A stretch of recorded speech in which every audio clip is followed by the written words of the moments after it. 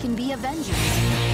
Our world's about to break, tormented and attacked, lost from when we wake, no way to go back. I've been standing on my own, but now I'm not alone. Avengers, assemble! Always we will fight as one, till the battle's won. With evil on the run, we never come undone. Assemble, we are strong, forever fight as one.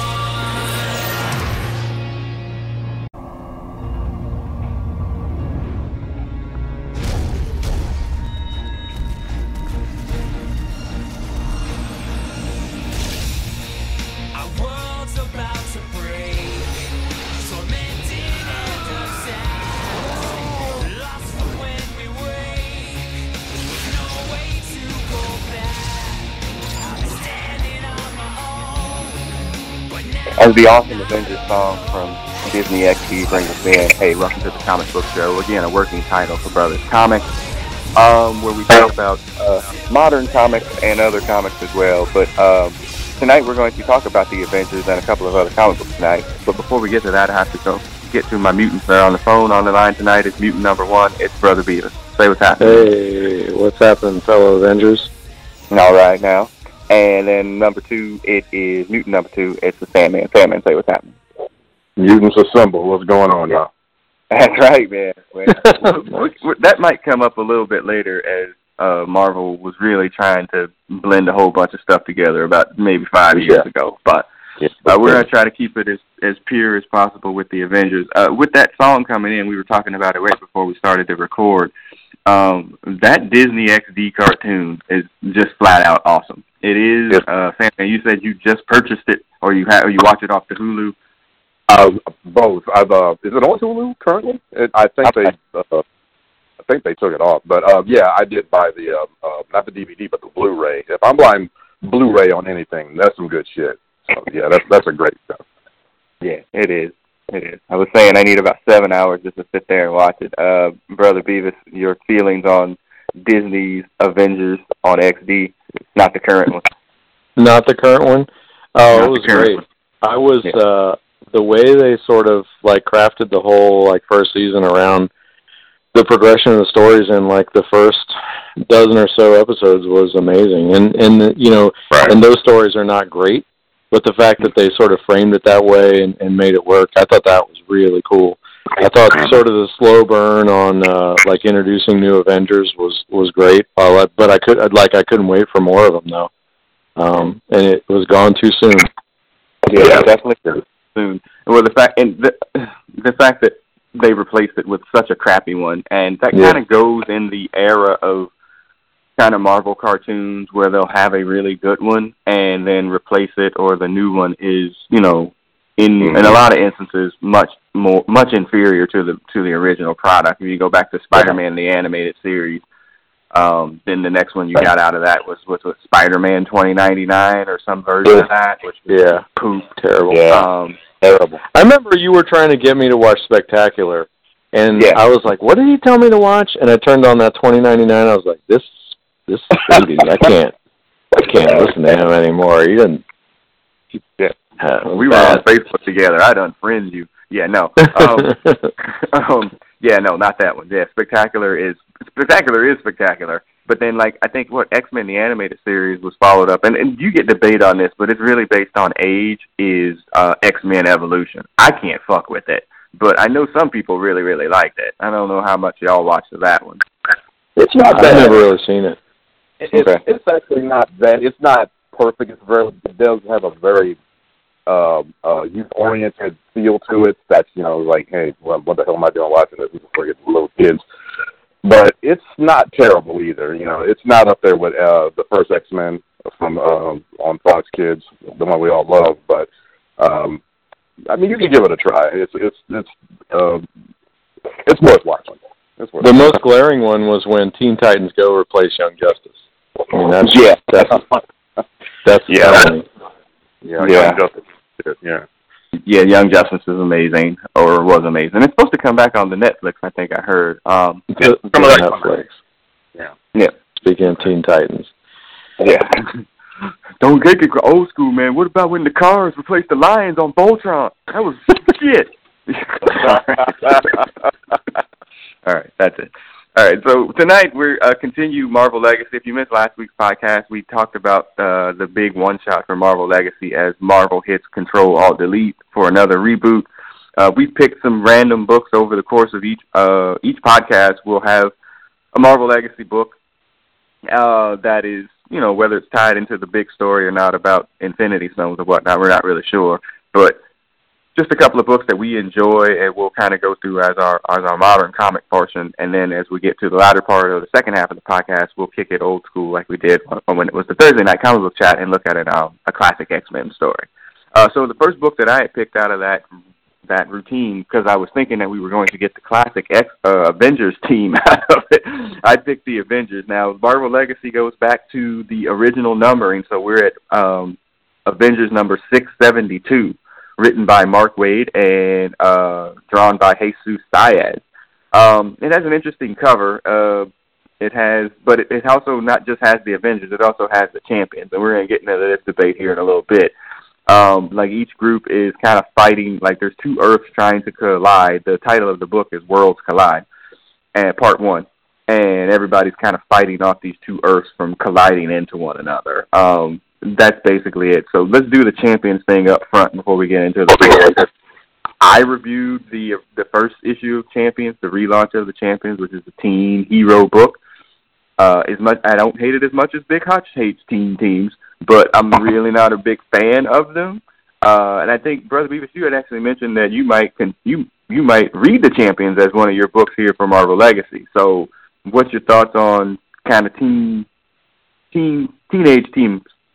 Yeah, so I think it's, you know, one of the things I always say is the villain makes the story.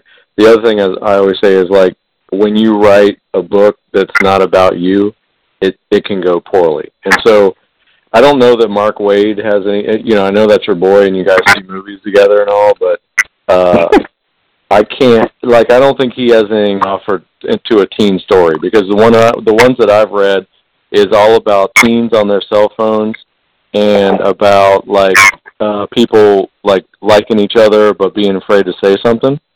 And I would contrast that with, like, Ms. Marvel when it came out. Like, it was, like, really gave you a feel for what somebody's life was as, like, a teenager and in a Muslim household and the family dynamics. And, it really had something to say, and that was cool. But just going to the tropes of, like, teens are always use their cell phones, that doesn't do anything for me. Right. Yeah, I think it was #Champions was like the big tagline at the end of the first issue. And I'll go to the Morpheus moment for that book in a second.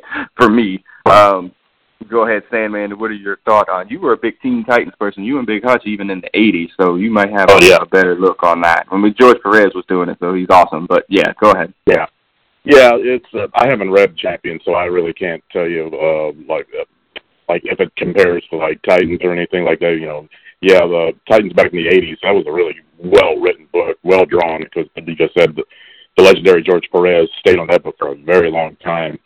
And as my personal feelings toward them, I mean, I can tolerate it as long as, it's written well. I mean, well, that's anybody. But, whenever you're reading a book where you're not the targeted audience, the targeted characters, it's a little strange sometimes. So you got to try to put yourself into the shoes of the people, of the heroes, and they're teenagers now. You got time displaced teenagers. You got a cross view of the Marvel universe. You got mutants. You got, I guess, Inhumans, Ms. Marvel, right? Yeah. Altered humans stuff. So they're trying to do a crosshatch, which I kind of appreciate. But I am going to give it a try now. Yeah, not my favorite, but I'll definitely give it a try. We'll see. Yeah. Now my interest is actually the revival of the old Champions. I want to see if that amounts to anything. Wow. That's another case of like that was I talked last week about like we had a stack of odd books and the champions were in there, and you know I've read them. I've read the whole series now, and it's garbage. It was they never put talent on it. They never had a cohesive story. There was no real point to the story. But you know, and it's been like sort of the butt of a lot of jokes in some of the modern comics. So I'd be curious to see if it amounts to anything. Right. Yeah. You kind of wonder if it's going to suffer the same fate 35 years later. They put, you know, a crappy writing team on it, a crappy whatever, and it's just like a little bit of a one shot to see that. If there's no story to tell, it's going to suck. I mean, one of the best, you know, when they split the X-Men books, the X Factor book, although the art I thought I never really got into Larry Stroman. And the team was like, what? But it was a great book because the writing was great. You can make a great book about Power Pack, about anybody, as long as you have talent on it. Right. Yeah. And again, like Mark Waid, whether he's, I don't know whether he has a teenage kid or not or whatever. I don't really know. He writes the hell out of my Archie book, but I just, you know, there's an incident or a final page in, I don't know if it was Champions 3 or 4, where Totally Awesome Hulk and Vision's android daughter, are like making out, and I was like, we're done here. You know, closed it. You know, I would have tossed it out the window if I had a chance to. And I was like, well, I'm good. I don't think this is made for me. And, you know, and again, it's not like, I mean, y'all know I deal with the regular of that age group on the regular. So it's not like I'm unfamiliar with the tropes. But I was just like, I don't need this in my life or whatever. But in this book, the champions are here with the Avengers. There's an incident in New Jersey, and the Avengers are the first on the scene, and the team has not been split to the traditional white heroes yet. So they are led by Falcon, Vision, Lady Thor, who am I missing? Hercules. I'm there too, right? Or no, it's he with the champions. I'm sorry. Yeah. And then the champions do show up. Is it Falcon or Falcon America?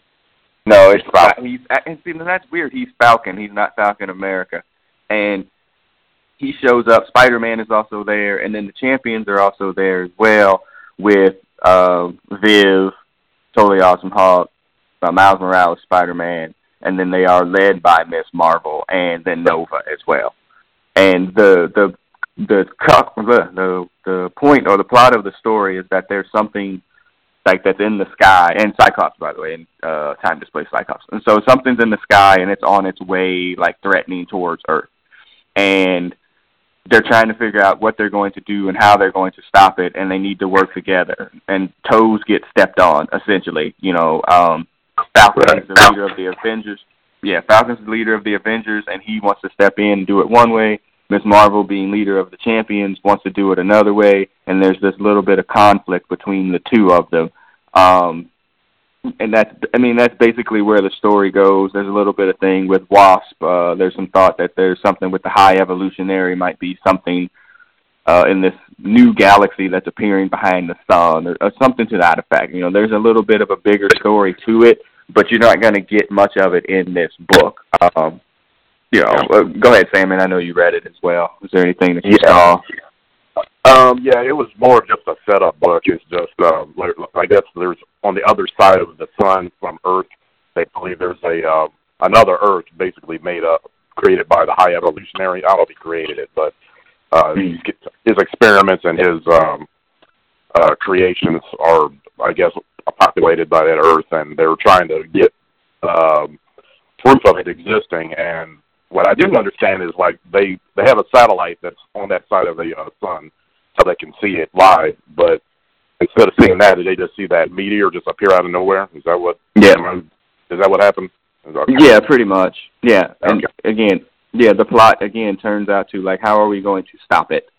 And you know, the thought is it's going to hit in Kentucky, and they dispatch the team out there, and then both teams wind up there, and there's this big argument about how's it going to happen. And, there's some good power team-ups about how they do it.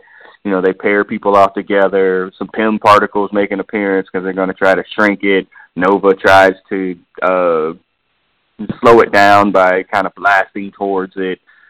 There's just a whole lot of kind of teamwork, air quotation, going on about trying to stop this meteor.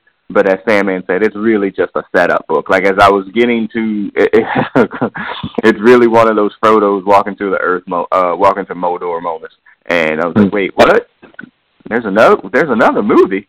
What? So, like, I was like, and then you get to the end, and it's like, oh yeah, this is part 1, and then for part 2, you got to read Champions number whatever that is. I'm like, that's how they get you. That's how they get you. I can appreciate them actually putting some thought into the application of powers, because it seems like the modern books is like, just hit harder. Like, the answer to every story is like, if we could just hit harder, we'd be fine. So actually, it's like trying to figure out tag team moves and combos. That's what I expect in comics. Yeah. Well, there's a couple of double goozle moments then, nice. Reference, where, again, paired up together. I think what's Vision and Wasp were paired together. Spider-Man was paired with Lady Thor. Lady Thor was paired with Nova as they tried to stop it. Spider-Man was paired with Falcon. And it's all these different moments, They hits it with the Pym particles, it goes away, but then it comes right back, It's hurtling towards Earth.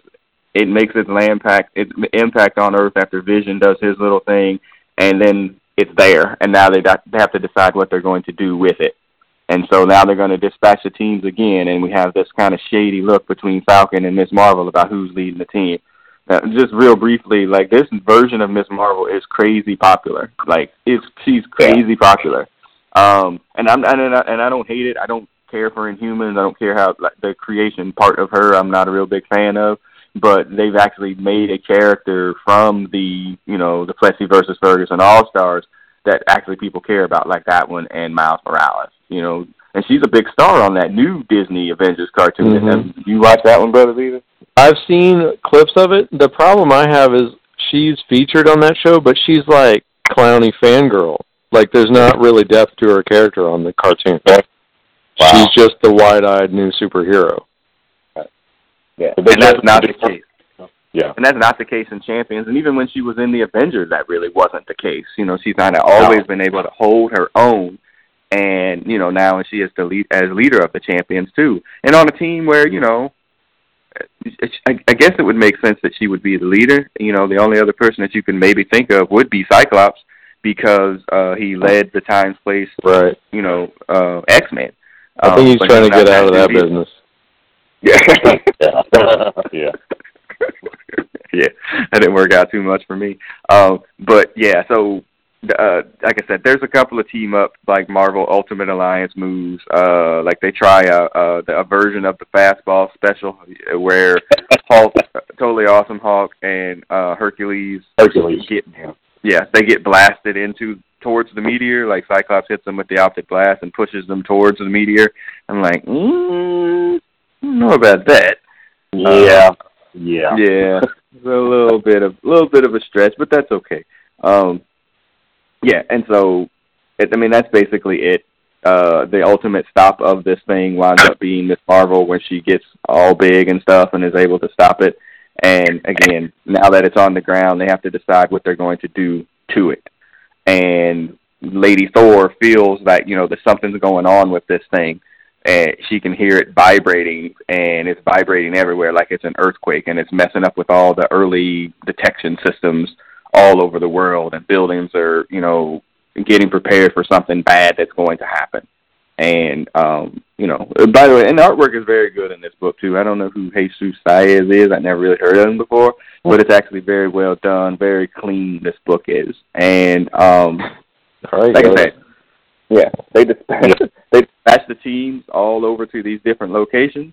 They leave the Hulk and Hercules to break open the meteor, which they are happy to do, but before they can, it blows up, and out comes, I don't fucking know, a Minotaur, Wendigo with horns. I don't know what the hell it is. And that's issue 1. Okay, so the Avengers are back, Worlds Collide, but you can't figure out what happens in World Collide unless you read Champions number 13, which now I have to freaking read because I'm now totally invested in this story. So, again, there hasn't been the return of the traditional heroes.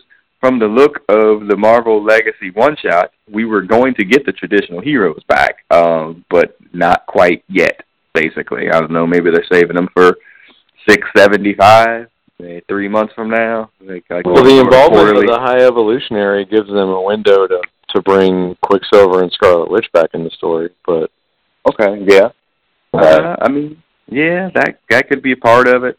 I don't know. I mean, like I said, those High Evolutionary books from back in the day, not good. No, not at all. It was just like a really big mech robot and a lot of exposition that really didn't make a lot of sense then, and it doesn't really make a lot of sense now. So I'm kind of like, he's like a good, cool hero or villain because he looks cool, but he sucks. Like, you have Galactus as your big, scary robot-looking dude. Like, just leave it at that. You don't need any other one. So, yeah. And again, he's also more of a Fantastic Four type thing, too. Which, again, if you go back to Marvel Legacy, the one-shot, that might be telling us something. So, that's that. All right. So that was the Avengers 672. Again, not too terrible. Will I read Champions number 13 for Worlds Collide Part 2? Yes, I will definitely read that. Just because I kind of want to see how this is going to turn out. They should have renumbered Champions. They had 17 in the can. They should have renumbered them. They stopped at 17? Wow. Yeah. It got that far? Yeah. Yeah, no shit. John Byrne drew at least one of them, maybe not 2. Holy shit.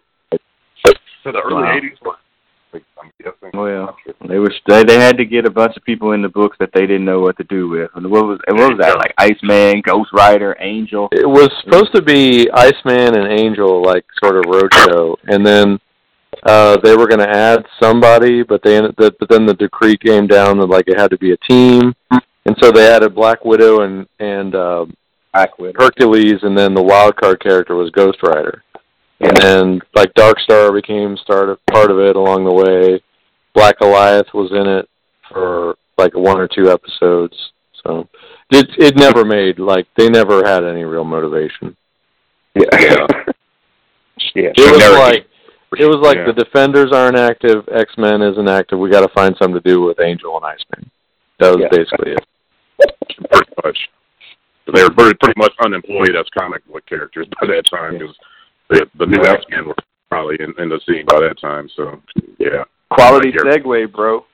Our next book on the night here is Astonishing X-Men, which does have Warren Worthington in it, doing his best version of the Incredible Hulk. All right, so real quick on the Astonishing X-Men, when you could go back and you could find the archives of our podcast when...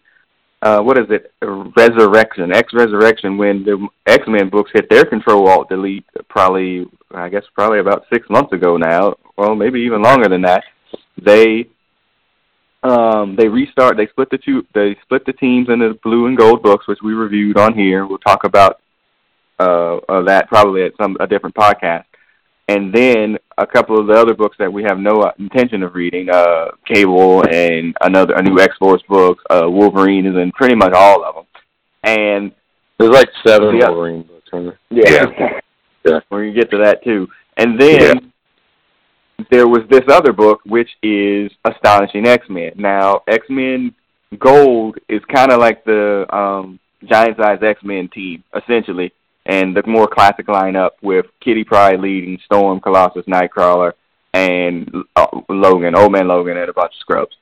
And then X-Men Blue is the time-displaced original team with now some version of James Hudson, Wolverine, whatever type character that also sucks. And then this version of the team was like, so what has happened essentially is Astonishing X-Men has become the team for people that like the X-Men, the animated series, essentially. Like the 90s team. Yeah, the 90s X-Men team. And so all of those characters that you really didn't see in any of the other X books, and they had really been kind of off the reservation, so to speak. Rogue, who had been kind of like in the Avengers. Gambit, who's been kind of nowhere to be found. Yeah, nobody cared either. Yeah. Who else is in this? Mystique is in it. That's a whole nother story. Beast, Phantom X is in this, but that's because he's with Gambit. And Psylocke. Did you say Bishop. Beast? So, Beast. Okay. Phew. Yeah. Yeah, a Maggot is here. Yeah. Well, Grant Morrison, as bad as Maggot was, Grant Morrison brought us some winners too. So. Zorn. Yeah. Zorn. Crap. That whole deal. Set fire to all of it. All right, so that is your team here that makes up this book. And so over the first few issues, we're going to review issue 4 now, but and I know Brother Beavis is up to date on all of them now, so I kind of come back to it. Basically, there's a story that's in, and I reviewed it for brotherscomics.com. You can go back and read it there, issue 1. Basically, there's an incident in Paris. The X-Men respond. The telepaths are getting taken off one by one, and they respond to it. And long story short, the Shadow King is picking off telepaths. And there's a huge reveal at the end of issue 1 where Professor Xavier is alive, or so we assume or think, and he's being held captive by the Shadow King. And then the next couple of issues are really just about the X-Men going on to the astral plane to fight the Shadow King. That's pretty much it. Anything that I missed, Brother Beavis? No, it's all one story. I mean, they're still playing it out. Yeah, and you know, we're getting up to now. This is issue 4. You would come to think that there'd be a version of conclusion of this at the next issue, especially as we go through this issue. But written by Chris Soleil, drawn by what's that? Pacheco. Carlos Pacheco. Okay, so no, he's old school. The cover, at least the cover that I have, is Mystique sitting essentially on a Game of Thrones thing full of skulls. It's actually a pretty cool cover. And then this is the review for this book. So at the end of issue 3, the Shadow King is doing his best to take control of the characters on the astral plane, and he's having a hard time doing it because Charles is fighting him every way. He thinks Charles is not being able to do that, but Charles is much stronger than he believes, even though that he's captive. But unfortunately, he's not able to stop him from getting into Old Man Logan. And Old Man Logan is actually back into the real world and off the astral plane, and he's going in to try to kill everybody. And that's basically where we start with this book. They see that he's there. Angel is on the team as well, constantly shirtless. And but he does, and again, I don't know when this happened, so it's a Wikipedia. He has the power of Archangel now, but he keeps it in check like Bruce Banner and the Hulk. Like, because if he lets it out, you know, bad things happen. You know, then he wakes up, and then there's this music playing. It's like, ding, ding, ding, ding. And his shorts are all torn up. So, that's basically that. And then now they know that he's been taken captive by the Shadow King, and so now they are charged with trying to stop him. Angel, Bishop, and Psylocke. Anybody say, man, is that a good team to try to stop Old Man Logan? Even Old Man Logan? Yeah, it's kind of a just old team of, I don't know. First of all, Angel, when did this happen? I mean, I'm not up to date on some of these X-Men books right now, but and you said he Archangel with the blue skin and the little pointy wings he had on the back that he could fold up. Yeah, he can turn into that character, but he has a hard time controlling it, again, in a very Hulk-like fashion. So that's in check. So he doesn't want to convert. Well, because they're like, oh, well, there's one person that could take him down. It's Archangel. But he might have a chance, but he's afraid the Archangel will not set him free. So, no, he doesn't want to turn back into the Hulk, Blue Hulk. So yeah, that's kind of weird. And speaking of Bishop, I didn't know his first name was Lucas, by the way. I mean, come on, y'all, really? Yeah, that kind of pissed me off when I read that a little bit. Kind of a bizarre lineup to say the least. But hey, Bishop had a nice little segment where he landed, saved himself. He's falling out of the skyscraper, plummeting toward his death, and he uses his powers to slow himself down. And that was very comic booky. Again, I don't have a problem with that. It was funny. Yeah, he let old man Logan almost, fall to his death, but since he's Logan, he gets right the hell back up. I thought that was funny. Yeah. And we can kind of go ahead. I'm sorry. No. I was pretty much done. That was just okay. But we can look at Bishop too as a character from early design and why he was there to kind of where he is now, which is really, if he were not in this book, he would be a really a bit outside character anymore.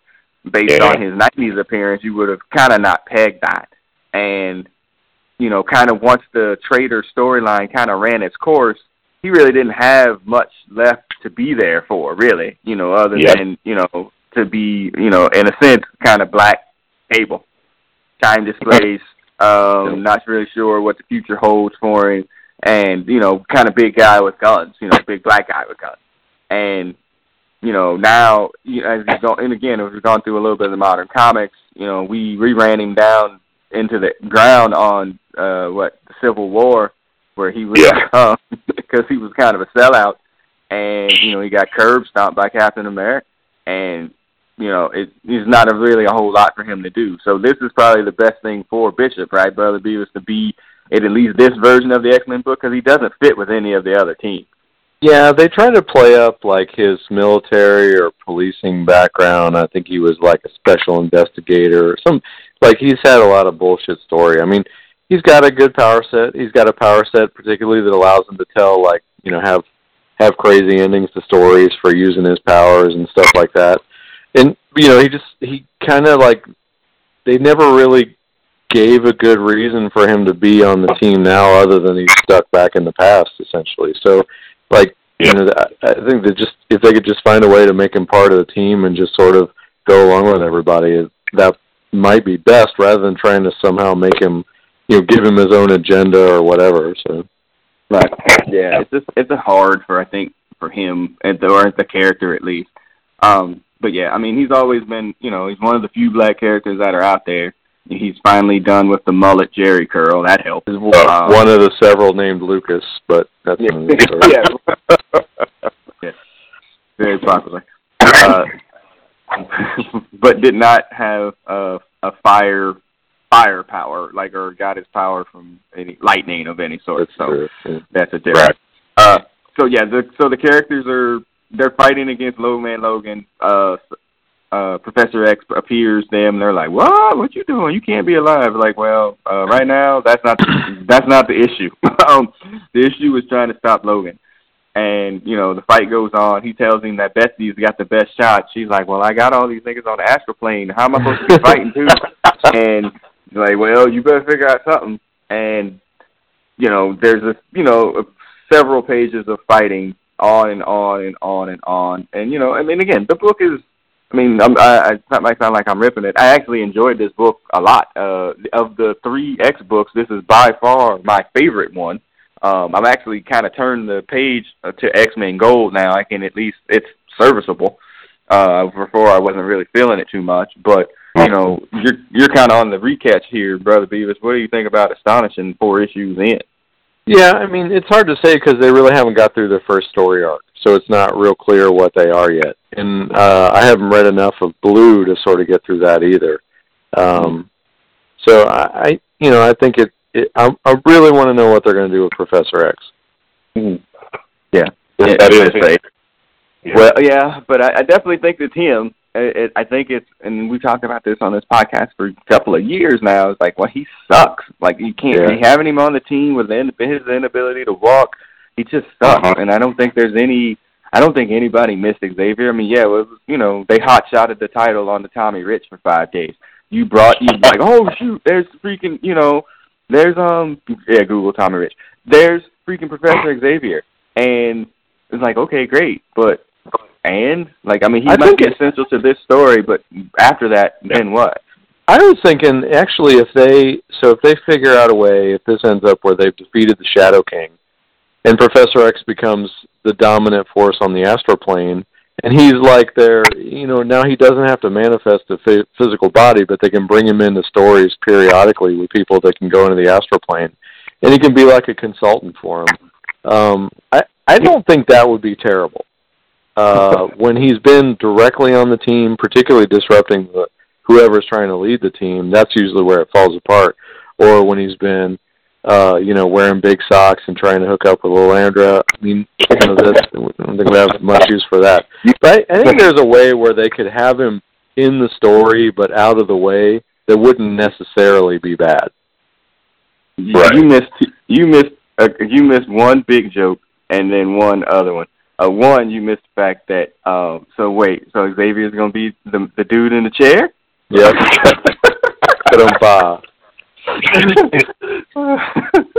And you also missed Xavier's, he also shows up for cock blocking at a shift level. Yeah, don't forget about his cock blocking abilities. But yeah, I mean, and that would be better. That would be better than having him like out there in front on the team and then having conflict with whoever's the leader of this team. It really hasn't really been established yet. Yeah. I'm not sure who the leader of this team is. I think it's Rogue by default. But they did sort of make a point where like they had to vote because nobody could decide who to follow. Yeah. So but the book just kind of goes on. The Shadow King's creating these moments of bliss for these people on the astral plane. Mystique is with Phantom X. She's saying that she's controlling this moment, whatever. They're there. There's a little bit of a weird, intimate moment between them two. The other group of people. If you've got it in front of you, I'd like to draw your attention to the second page of the Mystique Phantom X storyline, upper left-hand box. Okay. I think that's Jennifer Lawrence. I mean, I think. I mean, we've seen the influence of the cinematic world. I think somebody modeled that drawing off Jennifer Lawrence. I wouldn't doubt it. No comment. Yeah. So before we get to the next group of people that are on the astral plane, there's the moment where Sandman was talking about where Bishop gets a little moment to show his powers in a way that we've kind of never really seen him before. But it doesn't really matter because nobody can stop Old Man Logan. The other person on the astral plane, our other couple, is the eternal couple of Rogue and Gambit. They play it out themselves, really, for all of us to see. Like, every time we do this shit, it don't work. So, but the Shadow King's giving them the moment and the opportunity to be like, look, y'all can touch each other. Y'all can smash, finally. Finally, y'all can do it. Just do it, and that would give in to their most basic desires and give him a chance to actually take over their bodies, their psyches or whatever, and take them over. But, again, they understand and know, both of them, that this is what's going on the astral plane, and, they don't fall for it either. And so I put in our little movie notes there, or our outline notes, that there was some comic book news this week that Rogue and Gambit are getting their own book in January. I'm assuming, I think it is called Rogue and Gambit, and they're going to have a book. I have no idea what this book could possibly be about beyond a short 3 or 4 issue miniseries, but they're getting their own book. So I put in the notes there, what do you think about that? But then secondly, okay, go ahead. What do you think about that, Sandman? Like Rogue and Gambit as a monthly series. Like, who is the audience for that book? as a monthly series, I don't see it. I mean, yeah, just like you said, who are they going for in this? I mean, they've been toying with Rogue and the Gambit getting together on and off forever, and they never stay with it. So I don't know who they're gonna like. This is a short-term thing, in my opinion. It's just another 5 years will come back with another book, probably with them trying to do something, and another book. So it don't do nothing for me. Brother Beavis. Well, I think that the best thing for the movie, if it ever happens, the best thing for the Gambit movie would be to have Rogue in it and start to tell that story there and bring that into the movies. You know, just like in comics and everything, you know, every form of, you know, for the TV or movies, it's, you have these will they, won't they couples, and as soon as they do, no one cares anymore. So you can only string it along. And so what is, if there's a story just about them, a book with them too, then how do you keep them from getting together or from being a couple? And if they're not a couple, why are they together? So I just don't know how it works. Right. Yeah. And it's just, I just don't think that they, like, it just doesn't make any sense for sure as a monthly, but I don't know that it makes any sense even at all, especially if you're going to have them in this book as together. You could tell that story over as freaking, it's been told over 30 years or 25 years now anyway. You can just tell it in this book. Like, I don't know who the target audience is. But then the other thing, this has come up a little bit on Twitter here, as the Gambit movie had a little bit of movie news where I think Daniel Craig was rumored to play Mr. Sinister or whatever. And, you know, people are like, oh, that's going to be dope. I was like, man, he ain't never happening. He ain't tying his career to that freaking movie. And there was news today that Gore Verbinski is rumored to be the new director. Lord have Jesus Christ. Okay, so that's even worse yet. Okay, but on top of that, that means Johnny Depp would have to be in it. So, oh God. Yeah. Okay, so on top of that, as I was saying, you know, so what? Not even what Gambit story would they even tell? But Gambit doesn't. He's so popular, but I think it's from the cartoon. He has no real story in the comics that you could be like pointing to and be like, oh yeah, this was the time where Gambit was the shit. His biggest story is Traitor, which he wasn't. He wasn't the traitor. And his other story is the retcon thing about the Mutant Massacre. I mean, like, seriously, Brother Beavis, help me out here. Like, why is he is he so damn popular? I mean, and I like the character, but why is he so damn popular? He hasn't done shit in the book. Yeah, I mean, I think, I don't know if it's, well, I would say that there are people that like him, and I think there are people that think of him as almost like epitomizing the 90s in a terrible way, like Cable would. I think he probably appeals to comic book fans because it seems like he gets tail. And it may be as simple as that. And I think for a while part of the appeal was he had a mysterious background. And then the more you quote unquote dig into that background, there's not as much there. And so, you know, you're right, his solo stories are thin. He doesn't really have like a rogues gallery of his own. The Thieves Assassins Guild is only good because of the terrible voices that were in the cartoon. Yeah, it's just, I just can't. I think it's just because he gets tail. Yeah, I mean, it could be that. You know, he's got an accent. You know, okay. Yeah. I mean, and his power set is cool. When he delivers his powers, that's cool. Don't get me wrong. I think when he delivers his powers, that's cool.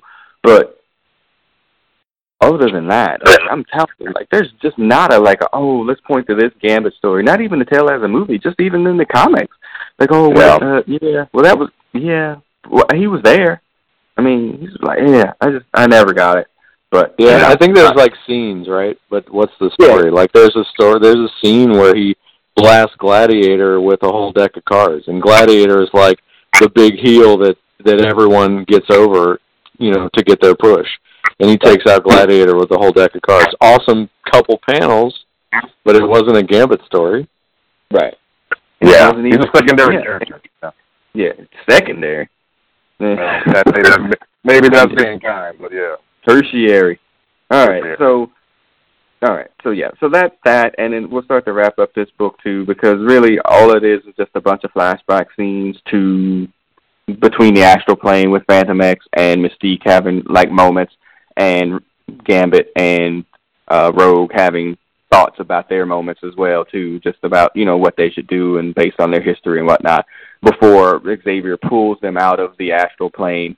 Well, not out of the astral plane, but out of the little dreams that the Shadow King has for them, and pulls 3 of them there, but he doesn't have Remy, doesn't have Gambit there. And then in between that, they're still fighting off Old Man Logan, and they're having a hard time still defeating him. Can you help me out with Phantom X? I got nothing, bro. Why he's there with Gambit? He's a thief. Didn't he have like a ship or something? Didn't he have like a sentient ship? I think if I remember correctly, because this was all Grant Morrison stuff, like the ship was his nervous system, which was external to his body. Mm-hmm. What the hell? Yeah. I think that was the case. Wow. I don't know what his powers were, and he came out of nowhere, and I don't know. To me, he's almost like a cross between Deadpool and Cable. Then that's not a good thing. Yeah, that sounds. That wasn't a compliment, sir. Yeah. And then he's there with Gambit because Gambit stole something from him. Right. He's trying to get it back. That's basically it. But of all the people that are on this team, maybe besides Mystique, and maybe that's the reason they're all booed up, is they don't make any sense on the team, about what they necessarily offer to the team in and of itself, and so it's not great. It's not great.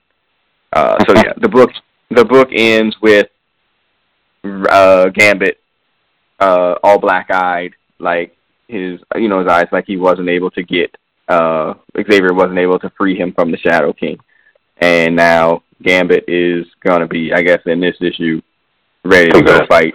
Go bad. Well, with Wolverine, which is, okay, I guess, whatever. And that's the other thing too. It's like, okay, now we're at issue 5 of the Shadow King story. Like, how many more issues you got of this? To be honest with you, because like we need to get to the wrap up like really quickly here, because it's been going on for, again, now it'll be 5 issues. But overall, like I said, I enjoy this book more than the other 2. Like, I really do. Like, it feels more like an X-Men comic book than the other 2 too. Even though the other one is full of classic X-Men.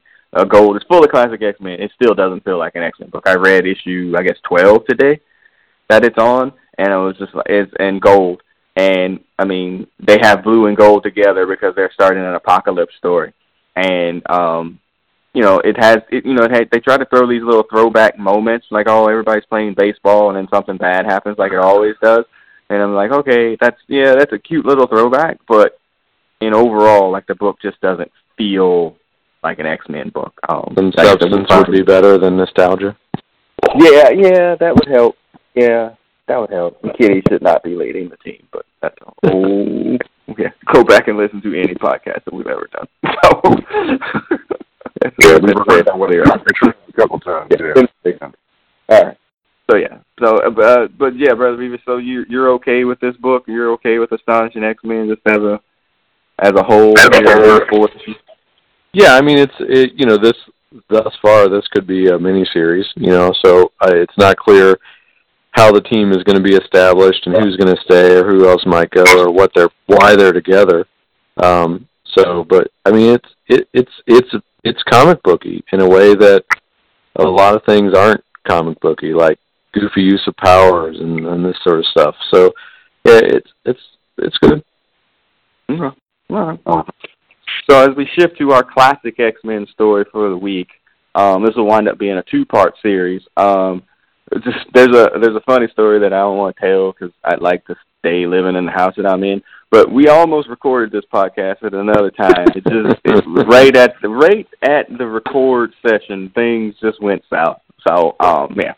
So we've been holding off Genosha for a while, and you'll hear my little sounder here for Gambit, of course, when he was on Genosha in X-Men the Animated Series. But we're going to do this in 2 parts before we get to Inferno. So it'll be Genosha Part 1 and Part 2. Genosha Part 1 tonight, Part 2 will be there, and then we'll get to Inferno as our classic X-Men story in a couple of weeks.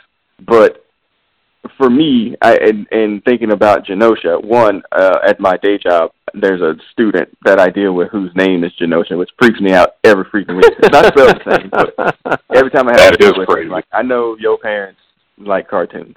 2, these books I read way later on, maybe even after X-Men the Animated Series came on. Okay, so I came into this way, way late. And so even now, having read them a bunch of times, because we almost did this once, and then I read them again today, okay, like, I got a lot of stuff to say. So we're headed to Genosha. Sandman, did you remember reading these in the past or before, or just this first time reading it for this? Yeah, I think I actually had these on the first run. This is when I was actually collecting X-Men because, correct me if I'm wrong, this is Mark Silvestri that's drawing this. This is Leonardi. Well, Leonardi?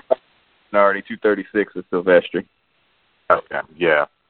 Ironically, I just watched a documentary with Image Comics with him. It's actually pretty good with our enemy Todd McFarlane, but I do recommend it, by the way. It's on YouTube. Okay. Yeah, but I gathered Claremont is still writing this because it's a lot of. God, it is amazing how much dialogue that man can fit into these little square panels. I mean, it's and it takes a while. I mean, you got to take a deep breath and just plunge into it because it is dense as always. But a lot of information being exchanged. But it's busy. It's good. It's a payday shit worth of reading in there. You're gonna get your money's worth. Yeah. Yeah, not money's worth payday. But yeah, Brother Beavis, this would have been right almost in your wheelhouse of getting books again, I would think. Well, so when I started buying with the crossover that had come out like 6 months prior to that was the one with was the Extinction Agenda, which is where Havoc is an agent of the Magistrates. And so I got introduced to Genosha like right off the bat, and then sort of went kind of in reverse to get back to this point. But yeah, this is where I think we talked about a while ago, like I think they hit a mode where they're starting to sort of restock the villain roster. We've got the Reavers and the Marauders now, and then Genosha becomes part of this as well. Yeah, and I'll get to the Magistrates here when we get into the book about this is a huge push without any lead up to it at all. It's Goldberg-esque. Because, but anyway, so the book starts off with, it's going to be, it's really the beginning of Superman, where there's a gentleman trying to get his baby off of Krypton before he gets destroyed and killed, and he's able to do that, and gets his baby off into a plane before the bad guys show up. There's talk about, people like you, and you're going to go meet Martha and Kent, and when you get to Smallville, it's basically the Superman, the departure of the baby. And we get the Magistrates to show up, whereas you see them more in shadows at first, and they talk about, this thing about being gene jokes. Now, I put in the notes with this as we get to the part here. This was written in 1986, 87, so we're right in the middle of apartheid, almost to the end, or still like maybe 5 or 6 years before it falls.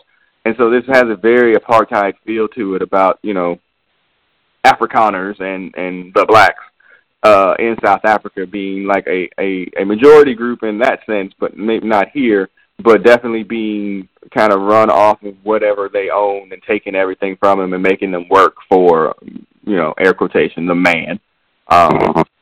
So there's some moments here later that are really, really kind of awful. Go ahead, Peter.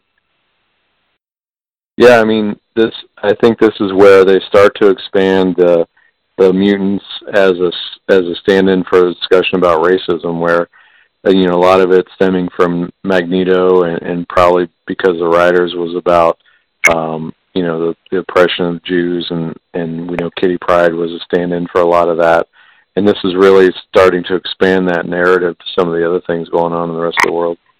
Yeah. Yeah. So the bulk of that is that he's able to get his son onto a plane, and it takes off. It winds up the baby wound up in Australia, where the X-Men are. Just to recap where we are with this, the last thing we did was on the Brood, the return of the Brood, and the X-Men defeating the Brood in Colorado, and black people don't go camping.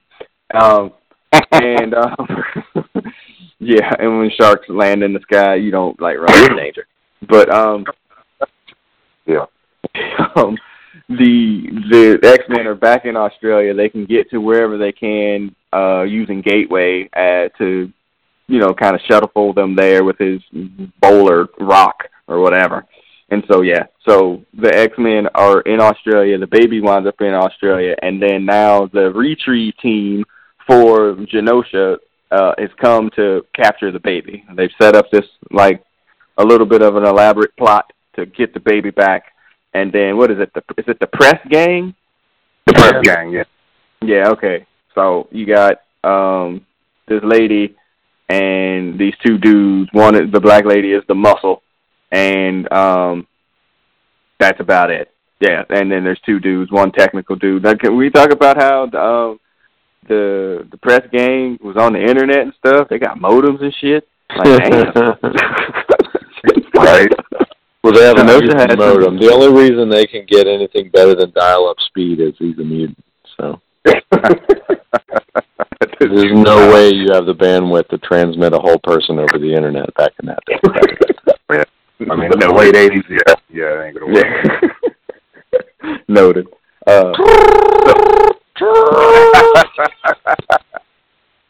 Hold up, bitch. Weird Science, they built a whole fucking lady now. Shut up. So that ain't true. They tapped into massive supercomputers, and they built a whole lady. So stop it. That's true. You're right. Yeah. So anyway, the part of this is that Madeline Pryor has taken a side. The X-Men have left Madeline Pryor like Cyclops left her. They left her in a dungeon with computers, and except for a save for a couple of moments, and I don't know if it's after this or before this. I can't remember. We joked about it, a little bit. We joked about it, if this was Cyclops, he would have totally digged down Alex's woman. Alex has some moments with Madeline that are inappropriate because that's his freaking sister-in-law. They talk on each other, they're kissing and hugging, and he's very sensitive about what happens to her in this book as well. But since they're out doing their worldly adventures, she's been stuck in Australia with Gateway. She even tried to give Gateway some pussy, and he was like, bitch. Yeah, she tried to give it up to him. Yeah, she did. He don't even notice me. Golly, man. Gateway is I don't need them problems. So, yeah. Have you ever seen Rosewood? Actually, he was like, I don't fuck with white bitches. All right, so I got a problem. I'm going to listen to this 6 months from now and be like, why do y'all let me talk on these podcasts? Madeline takes a side gig flying planes. The lady that escaped off of Genosha for a reason that'll be explained later, Jenny Ransom, is also there. She's a nurse. They lure them back to Australia, or they in an area in Australia. The Press Gang captures them, takes Jenny Ransom. Jenny's supposed to be back in Genosha because she has the latent mutant gene, and since she has that, she has to be captured by the state and then forced to be a mutant slave. And then Madeline Pryor is just there along for the ride. Really, she just gets caught up in this moment. Go ahead. Sorry if anybody was trying to talk to me. I think it's kind of a stretch that she's tied into this, but whatever. Madeline? Yeah. Yeah. Yeah, pretty much. Yeah, I mean, it's just a standard villains catching people thing. You know, it's just a standard kidnapping. Everybody gets pulled out, and they get modemed and interneted all the way back to Genosha with, what's that dude's name? Pipeline? Is that what his name is? The modem? Of the press game? The So internet it's dude, yeah. Pipeline, Punch Out is the chick, and I don't know who the other guy is. Okay. Hey, question. This is not the same black chick that used with Magneto's acolytes, right? No, I don't think so. Yeah, Yeah. it's ironic that that's pretty much the same character. Well, the design is very similar. I don't Yeah. think it is, although it may very well be, but I don't think it is. Yeah, because that character goes all the way back to X Factor, the original X-Men team back in the beginning. So, yeah, I can't even think of the name right now. But, yeah, sorry, go ahead. No, there's a joke in there about all black people looking alike. I'm like, Yeah. I was trying not to, not say it, and I was like, oh, shit, I already just think- kind of let us here, didn't I? Yeah. That's they terrible. said it for us. You didn't have to. Yeah, no shit. So, yeah. So the X-Men, when they finally notice that Madeline is missing, it's like, hey, Damn. somebody here. Didn't we have a redhead here? Yeah. Yeah. There's this all this about them. It's so weird. Like, hey, Gateway, opening up a portal. Okay, well, I'm gonna take 3 of y'all. Then we go investigate. Logan sniffs around some stuff. Okay, yeah, this is what happened. All right, well, let's go back to get the rest of these niggas. All right, so they go back. Let me explain to y'all what happened. Okay, now Gateway. It's like, come on, man. Y'all couldn't have everybody couldn't have went, at the same time. So, yeah, then everybody gets to go back, and then they wind up back in Australia, because it gets weird. They don't go to Genosha yet. They wind up in Australia, back there, trying to figure out where everybody is. And they do and Wolverine does some sniffing around to try to find out. And then somehow him and Rogue are paired up together, and they are going to be the two X-Men that have the biggest plot line here. Y'all like them as a team together? I would read a book with Rogue and Wolverine before I would read a book with Rogue and Gambit. Yeah, I agree. I do, because they're both kind of prickly, you know what I mean? So they kind of a little more natural together. Because if you remember, Wolverine did not care for her at the beginning when she was brought into the team by Xavier, and over all their protests way back in the Paul Smith era. So it's a unique dynamic between them, I think. Yeah, we did a podcast on those issues for sure. Yes. Yep. So they find out where they are, and then a fight ensues with the press, the gang, and Rogue and Wolverine. And Rogue winds up stealing her powers.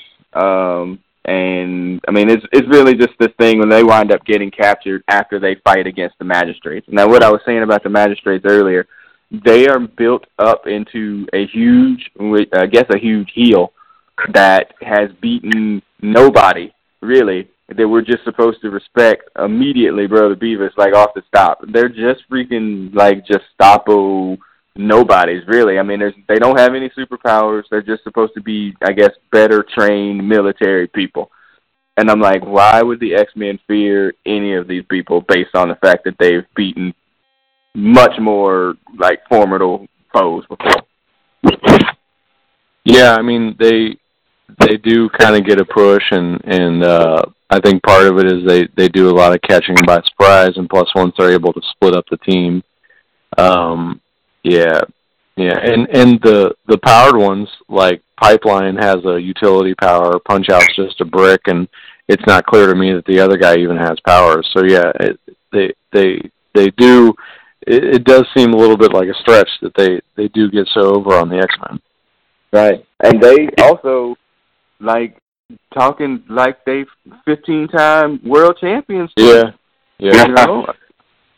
Well, I think too. I mean, the odd part of this also a little bit is, clearly they've been doing this for a while, and it's only because Madeline picked up a side job that the X-Men found out about it. So I think there's part of that too, is this has been going on for a while, or at least we're led to believe that. So.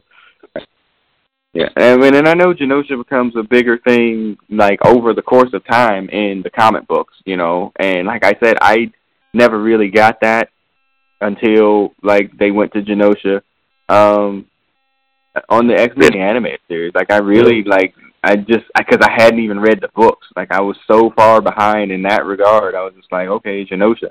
But then later on, Magneto takes it over. It becomes that mutant haven, and it gets blown up the fuck up. Like it was just like all these, the Genosha's become like almost a trope, to be honest with you, with the X-Men books at a point anymore. Oh. Well, I think part of the problem, and if you guys haven't seen The Inhumans, I strongly recommend against it. But it's you have a society that is just unsustainable and doesn't make sense. Whether you want to say just from a philosophical perspective, but just even from a logistical perspective. And so, the fact that this thing exists in allegedly the modern world of comics, it's almost like not even built to last. It's like, wait a minute, the mutates have all the power. Why are they all? Why is everything upside down? And so it's almost like built not to last. Yeah, I mean, it's drawing parallels from apartheid, where you have a majority group controlled by a minority, a very small minority, but a very powerful and very militarized minority. Where they genetically experiment on people to, keep them under control. And again, I can see the parallels again from 1980, whatever this was written, and it is being probably way more progressive than people probably give it credit for in that sense. But they also play upon, some of the tropes or whatever. And just sticking with the book here, the other X-Men that aren't involved in this get in a battle with the Magistrates. They beat them because they're not unpowered freaking villains here. Like, even this sorry team, freaking Longshot could have taken all these dudes out. Like, by himself, he didn't need anybody's help. It's so ridiculous. So yeah, there's this battle that ensues, and eventually these guys all wind up getting caught by the Australian government before we end like this particular issue. But like just overall, I think the story probably has a bigger or a deeper meaning than they probably initially thought. Like I could see Claremont, and he probably had a very long story about why this should happen when he explained it to whoever he explained it to. Then they were probably just like, whatever, man, just do whatever you gotta do. And like I think it has a much deeper story to it. I would love to ask him about it, but I don't have 45 minutes probably for him to explain it to me because it would take forever. He's gonna tell you. Yes, if you ask, he's gonna tell you. So be careful. Yeah, it would be very careful. So 235 really ends with the Magistrates being caught. Rogue and Wolverine got hit by some sort of blast that knocked them both unconscious, which had to be a pretty powerful blast to knock those two unconscious, and they wind up getting captured, and Pipeline sends them back to Genosha, and that's really the end of 235. Rogue gets sucker punched. Punch Out gets her powers back, and then she sucker punches Rogue. That's what happened to Rogue. Okay. They hit Wolverine with something else then? Yeah, I don't know. I think the other thing you're supposed to assume is this is, like you said, a highly militarized group that's used to dealing with mutants. And so they have powers they have V's, I guess, is what we're saying. Right.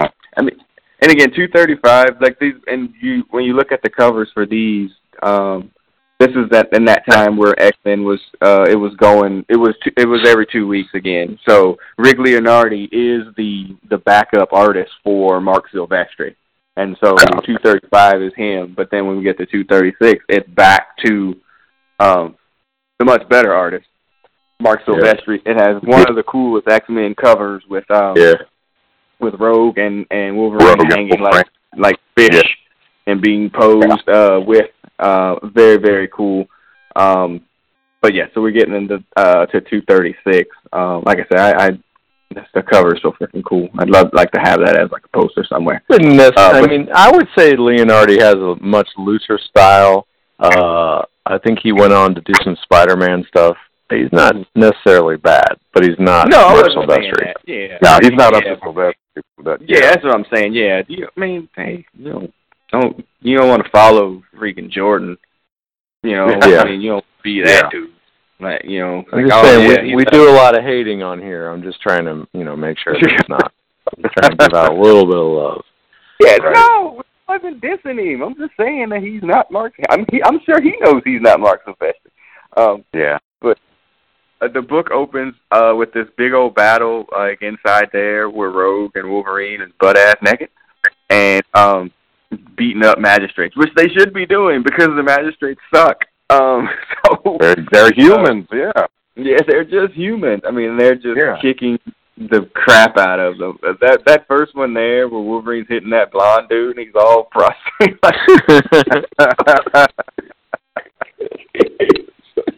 He was unconscious before he hit the ground, man.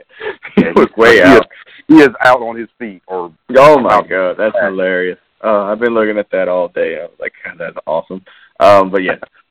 So the magistrates, they don't know what to do. Like, it's very kind of Keystone Cops. They're trying to fight, and they keep getting knocked all over the place.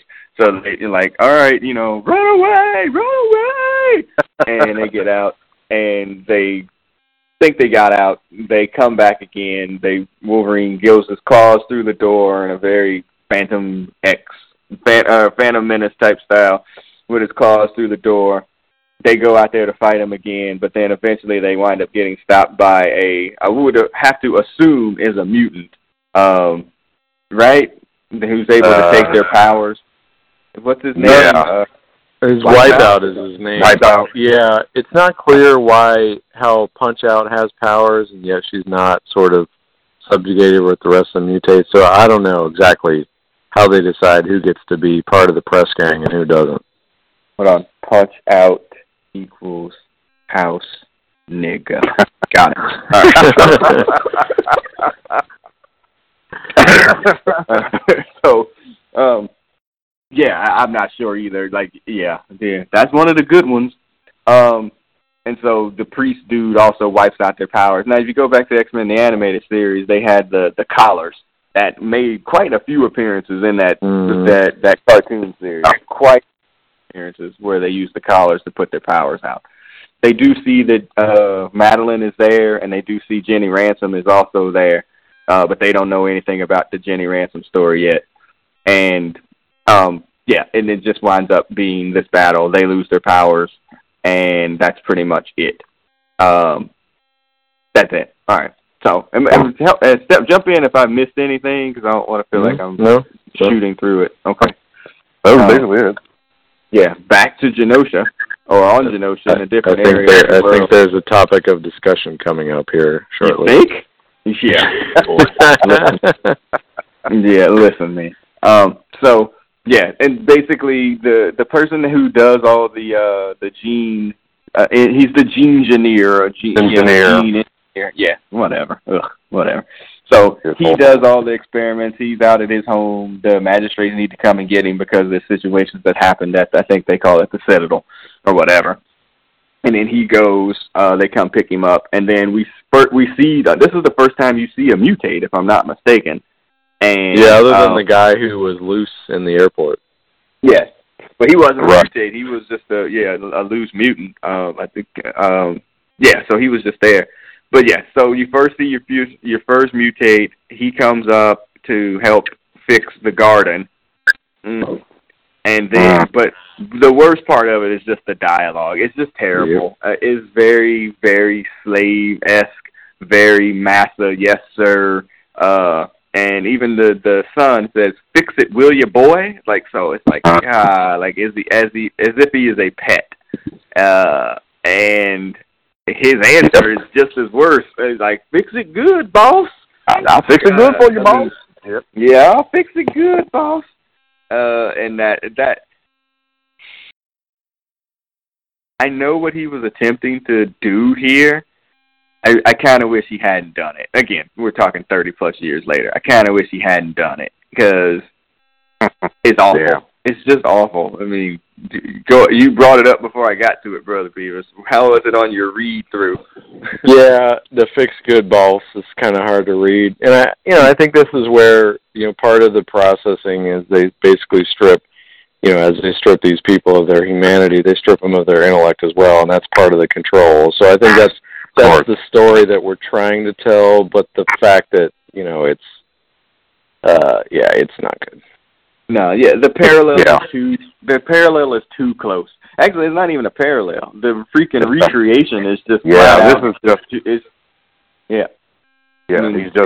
just really bad. Other than the fact that they've given them suits, but they have them like branded with numbers or whatever. I mean, it's really bad. Yeah, number on the side. Yeah, there's nothing good in their forehead. Numbers. I mean, there's nothing good about this. And again, I don't even think that probably Claremont had the thought that like it was going to be that big of a deal. He might have, but I doubt it. Like he just was like, oh yeah, this will be interesting. He did put Storm in slave outfit back in the Phoenix Saga. Yeah, I think he probably doesn't realize some of this. Yeah, he probably didn't think that was a big deal either. So yeah, it's a little bit on the nerve. Yeah, the only thing he didn't do was shuffle off. Pretty much. Yeah, it's really bad. But also, as it goes on, too, when this does change with the Engineer's son, I mean, not that I have any sympathy for it, but there is that awareness or lack of awareness was, like when I'm like, oh, shit, people are really going through that? I didn't know. It was like, I didn't know. I had no idea because, people can get so lost in their bubble of, comfort, like they didn't have any idea. Exactly. Like, I had no idea that people were living like that.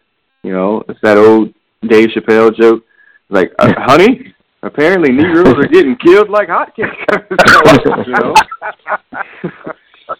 It's in the Washington Post, so it must be true. So, I mean, I think there is a little bit of that to it. It's like, wow, I had no idea that your relatives were freaking slaves and whatnot. Oh, yes. So the Engineers headed to the capital of Genosha. And then there's another version of this too that's a little bit weird as well. Not weird, but it's kind of weird too about how Rogue was violated. She always, and they don't come out flat out and say it. That she's like, oh, she always wanted to be touched by people, but how was they touching her? She was butt ass naked. When they captured her, and I mean it's stated there, like they took some liberties with her when she was being processed. And I took that because of her mental state that comes out of that. I took that as that they sexually assaulted her. They just didn't come out and say it, And man, that's kind of messed up too. That man, not kind of messed up. That's way messed up. Did they revisit that at all? I don't remember, at least that part. But I mean, they do bust back in, and it's a little more overt. Like it's almost like, so this is the dialogue here. This is cover language, right? So what they thought was fun, she evidently felt she felt was something else. Like so, yeah, I think you're absolutely right. Particularly how it would be defined today, she absolutely got sexually assaulted. Yeah. And I think it's usually a cop out by male creators to use rape as a story, as a narrative, right? And I think it's particularly tragic here in the case of Rogue, because like her life has been defined by not having like imagining what physical contact would be, and then she's in this situation. So they do bust back in, and they're like, oh, we got in trouble, so we're about to do, they actually go after her again. And that's where, now we get the interesting side of the story where Carol Danvers comes back into it. And that's really what makes the Wolverine-Rogue pairing, particularly in this interest, even that much more interesting. Right. Yeah, definitely. Oh, lost my app. Hold on. Lost my app. There we go. Sorry. All right, yeah, so there's the Engineer wasn't happy about her getting, you're like, hey, I re-engineer people, but I don't rape them.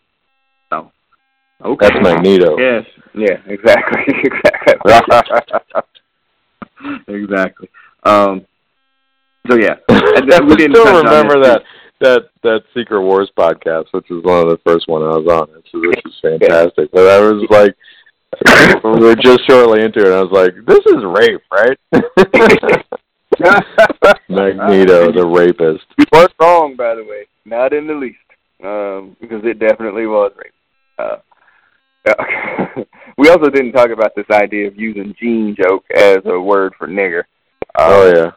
It's dropped in everywhere. And every, and like, I just see in the panel here, it's like, Storm's like, I don't like that. Yeah. Probably not. I definitely think that was a reason for you. Like, you here to finish us. Well, I mean, but just put it in there. You here to finish us off, nigger? Do not tempt me. That word nigger, I do not like it. Makes us even. I don't like you, nigger. So, it's very... You did add one in there. Yeah, I did. Yeah. Well, it is what it is. It was implied. Yes, it was. It was. So, so they captured the ones that were captured by the police, and then Psylocke figures out the whole engineering program. And it takes quite a few pages and panels for her to get to it, and then she's ready to crush and kill everybody. Now they have to do that thing where they go back to Genosha, to Australia, and tell everybody, hey, by the way, we got to go. Okay. And then they go back, and then they transport everybody back this time. And then we get back to that scene where we're back in the nice part of Genosha, and the white side of town. And there's the incident where, he doesn't, the engineer's son doesn't really know what's happening, and Jenny Ransom's parents are getting arrested. His father will later explain that, his son, or Jenny's dad, switched out her test. When she tested positive, she switched it out for another person who wound up being killed. And he and Jenny were supposed to be married together. I don't know if they have arranged marriages in Genosha. I don't really know. But it just wasn't going to work out. And he's finally seen the other side of the coin. And, again, I'm shocked. Shocked, I tell you. I'm shocked. That this is happening. And he almost gets Billy clubbed him and of himself, and he has his rights violated. Yeah, by Genosha's good old boy. Yeah, well, and again, you got to put the words in there as he's about to hit him. He's just going to give this nigger lover a long overdue lesson. Oh, wait, what? Oh, yeah. Oh, right. Yeah, no, you can't do that. And then the kissing that dude does after that. It's great, man. Sorry. Don't tell your dad. That almost beat that ass. That'd be really bad, because I don't know what would happen. I was just following orders. So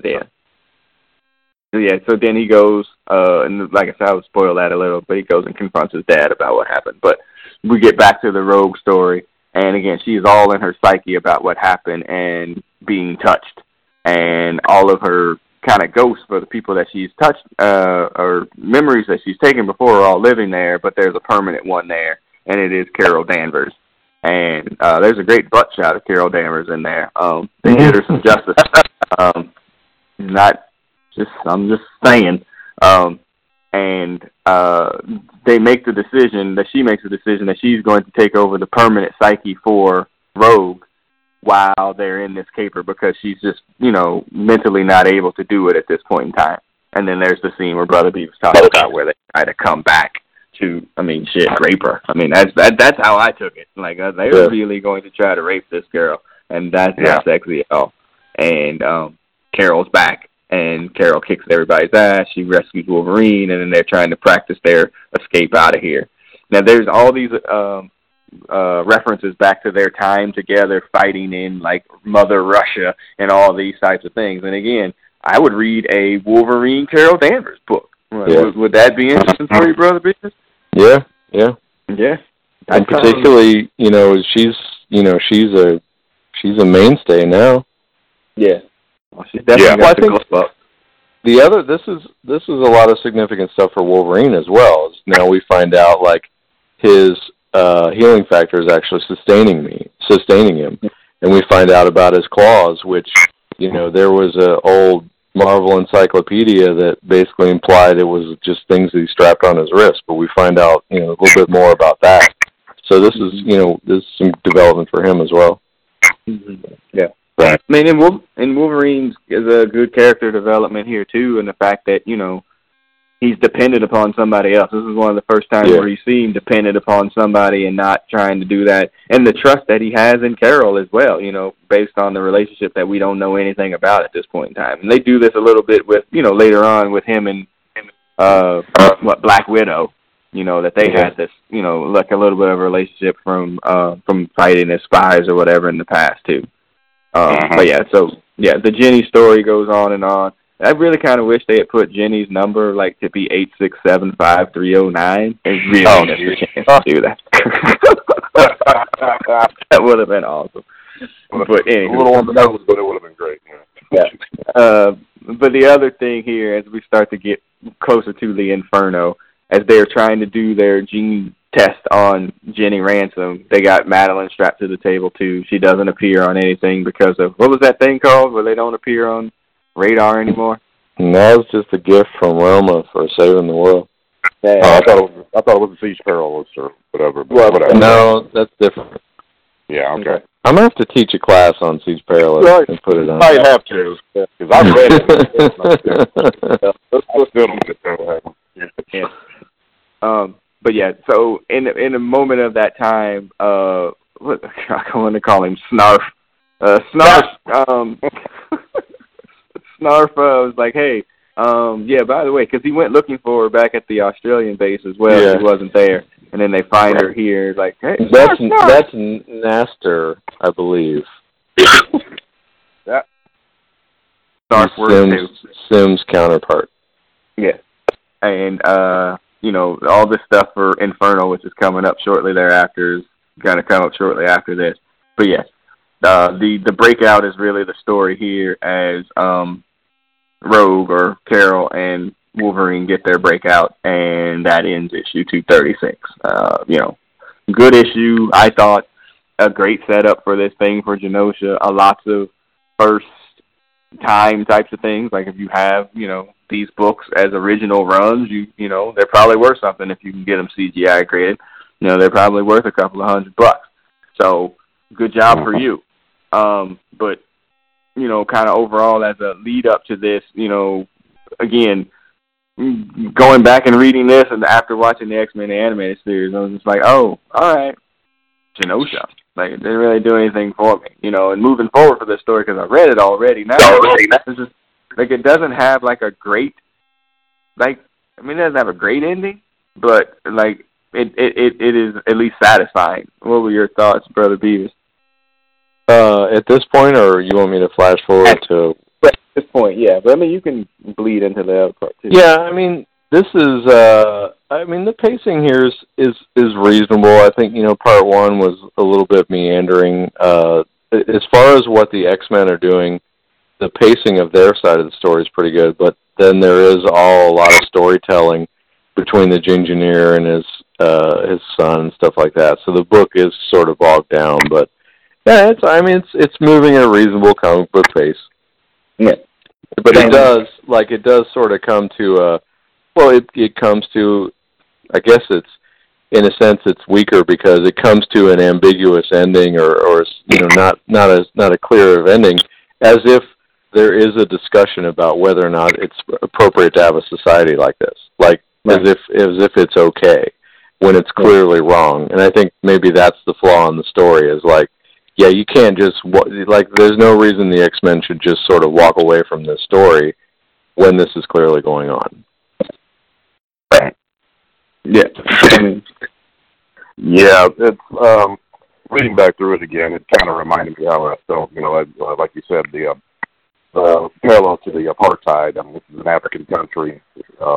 They're white, but instead of just black people, it's just these mutates that they're using or mutants, whatever. They're just completely taking advantage of these people, and the X-Men never walked away from social message, and Chris Claremont definitely doesn't. So it's emotionally, it kind of did have a little bit of a toll on me, but going through the kid pointing his father to engineer about he had his eyes open finally, and this pussy society stop all the time, and they didn't know it. So and now Yeah, it's always the real world, you know.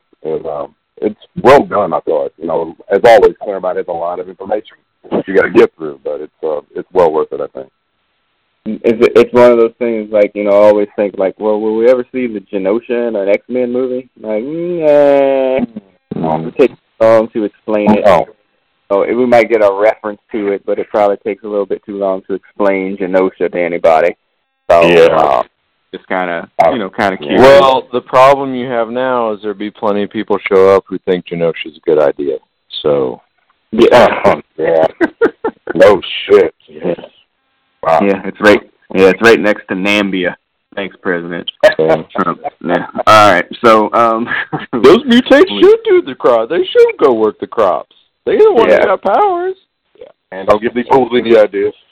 Yeah, I whatever incident happened in Niger, like yesterday or 2 days ago. I forget what happened, and I think I posted on Facebook today. I was like, I kind of want, in a weird way, I kind of want somebody to not tell President Trump that that's pronounced Niger. Yeah, let him so he could go out there and plug it up. So, just in a weird way. He's like, I've always wanted to say this word in this capacity.